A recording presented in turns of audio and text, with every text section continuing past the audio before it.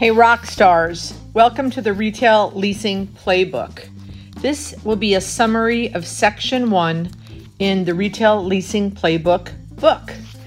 Section 1 is titled Market Knowledge, and as we've gone over individual chapters in prior podcasts, I thought it would be great after every section to do a summary.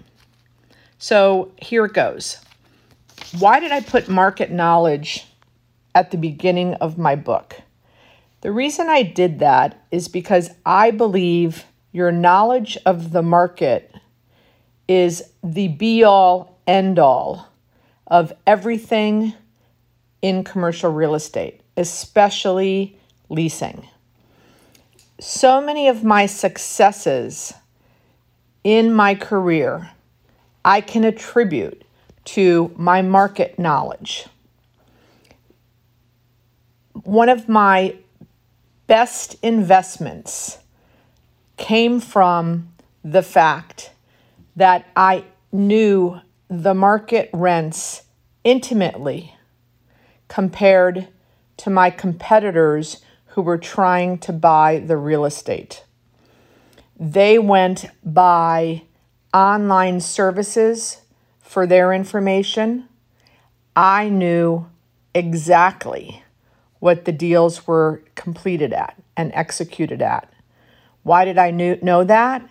Because of my relationships in my market. So that's just one of many, many, many examples that where my market knowledge was able to give me information that superseded the knowledge of my peers. Many, many times in South Florida, I have been known to quote unquote push rents in situations where people thought rents were 20 or 30. I was out in the market at 40. Currently, I have a project we're quoting north of 60.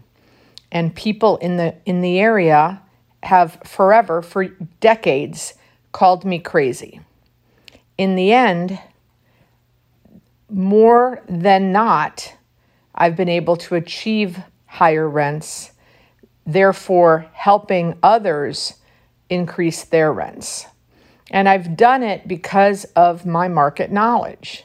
I've done it because I've had relationships where I've been able to get information of actual deals executed and also getting information from my friends and my peers of what tenants are doing in sales. Because as we know, rent is a function of sales.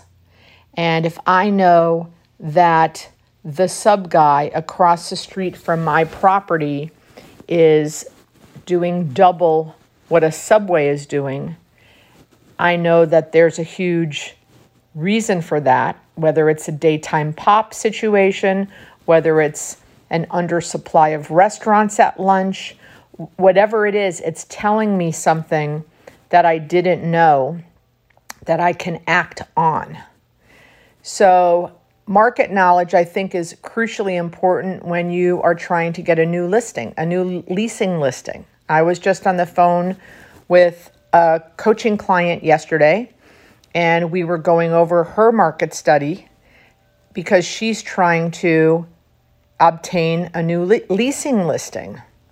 And having accurate market information will be very valuable to that property owner and will bode well in her favor when that property owner starts to interview candidates for the listing.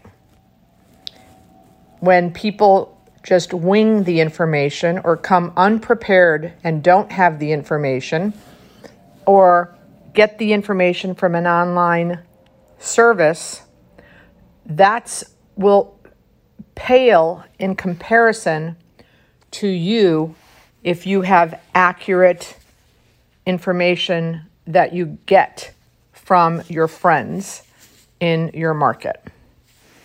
I was at an event that I spoke at last week in Arizona, and a person came up to me and said, don't tell people that don't share your market study information with peers in your market. You should keep that information. And I said, why is that?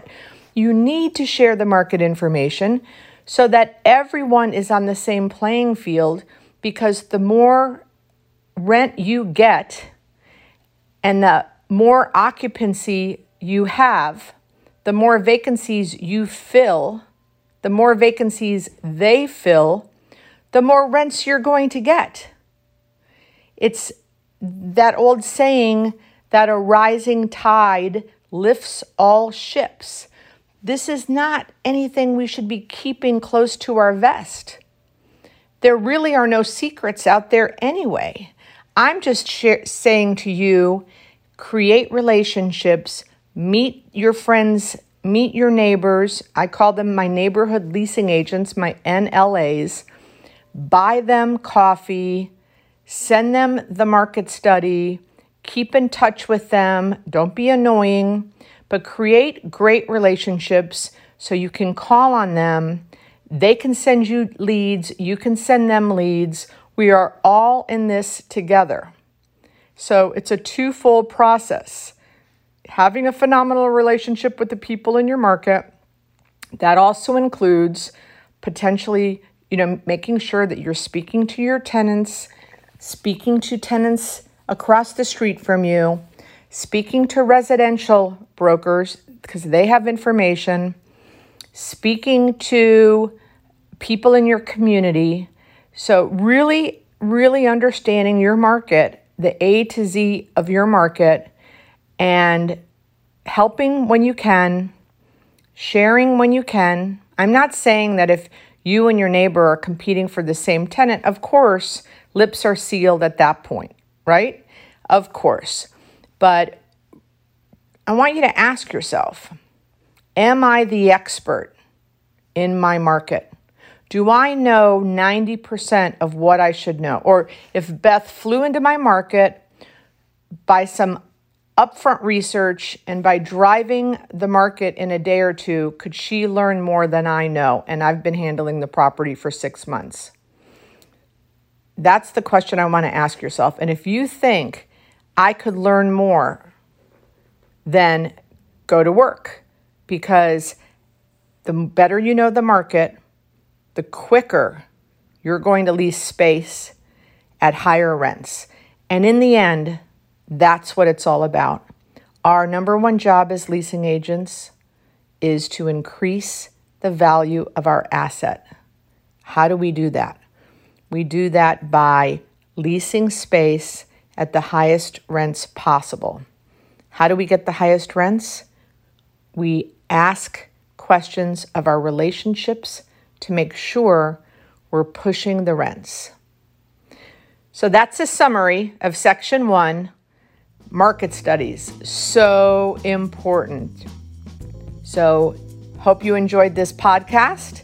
I look forward to speaking to you over the next few weeks on Section 2, which is product knowledge.